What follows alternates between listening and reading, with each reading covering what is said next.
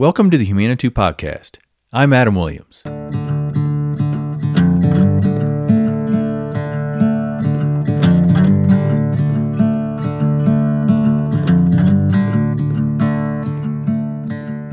In The War of Art, Steven Pressfield speaks to the essential conflicts between fundamentalists and artists.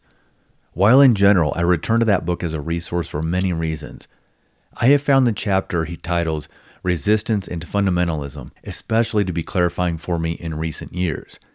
Lately, I've been thinking in particular about the section explaining fundamentalism as I've felt a surge of energy to break free from conventions and rules and just freely express myself creatively.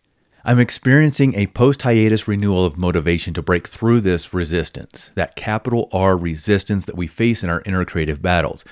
Resistance as undermining force is the focus of the war of art. Pressfield's breakdown of art and fundamentalism has been useful to me not only in sorting through my inner and outer challenges with resistance as an artist, as a creator, but as a human in this time of, contrived dumpster fire culture war that we have going on in the world. I had the opportunity to talk with Steve on the Humanitou podcast, and I brought up fundamentalism with him around the 57-minute mark. If you want to scroll down and find that episode and listen to it straight from him. But here is an abridged version from that chapter, Resistance and Fundamentalism, in Steve's book, The War of Art. He writes, "The artist is grounded in freedom. He's not afraid of it. He has a core of self-confidence and of hope for the future. He believes in progress and evolution. The fundamentalist entertains no such notion. The fundamentalist, or more accurately, the beleaguered individual who comes to embrace fundamentalism, cannot stand freedom. He cannot find his way into the future, so he retreats to the past.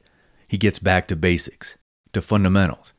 The humanist believes that humankind, as individuals, is called upon to co-create the world with God. This is why he values human life so highly. In this view, things do progress. Life does evolve. Each individual has value, at least potentially, in advancing the cause. The fundamentalist cannot conceive of this. In his society, dissent is not just crime. It is heresy, a transgression against God himself.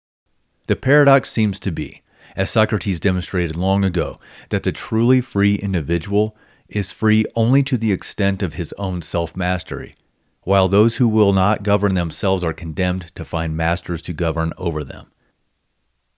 I'm Adam Williams. Thanks for listening to the Humanitou Podcast, and thanks for however you might be sharing it with others too. Through word of mouth, social media, you can rate and comment on Spotify and Apple Podcasts. But remember this, we all are Humanitou. I think what we need to do is just stay true to that. Stay true, stay human, stay Humanitou.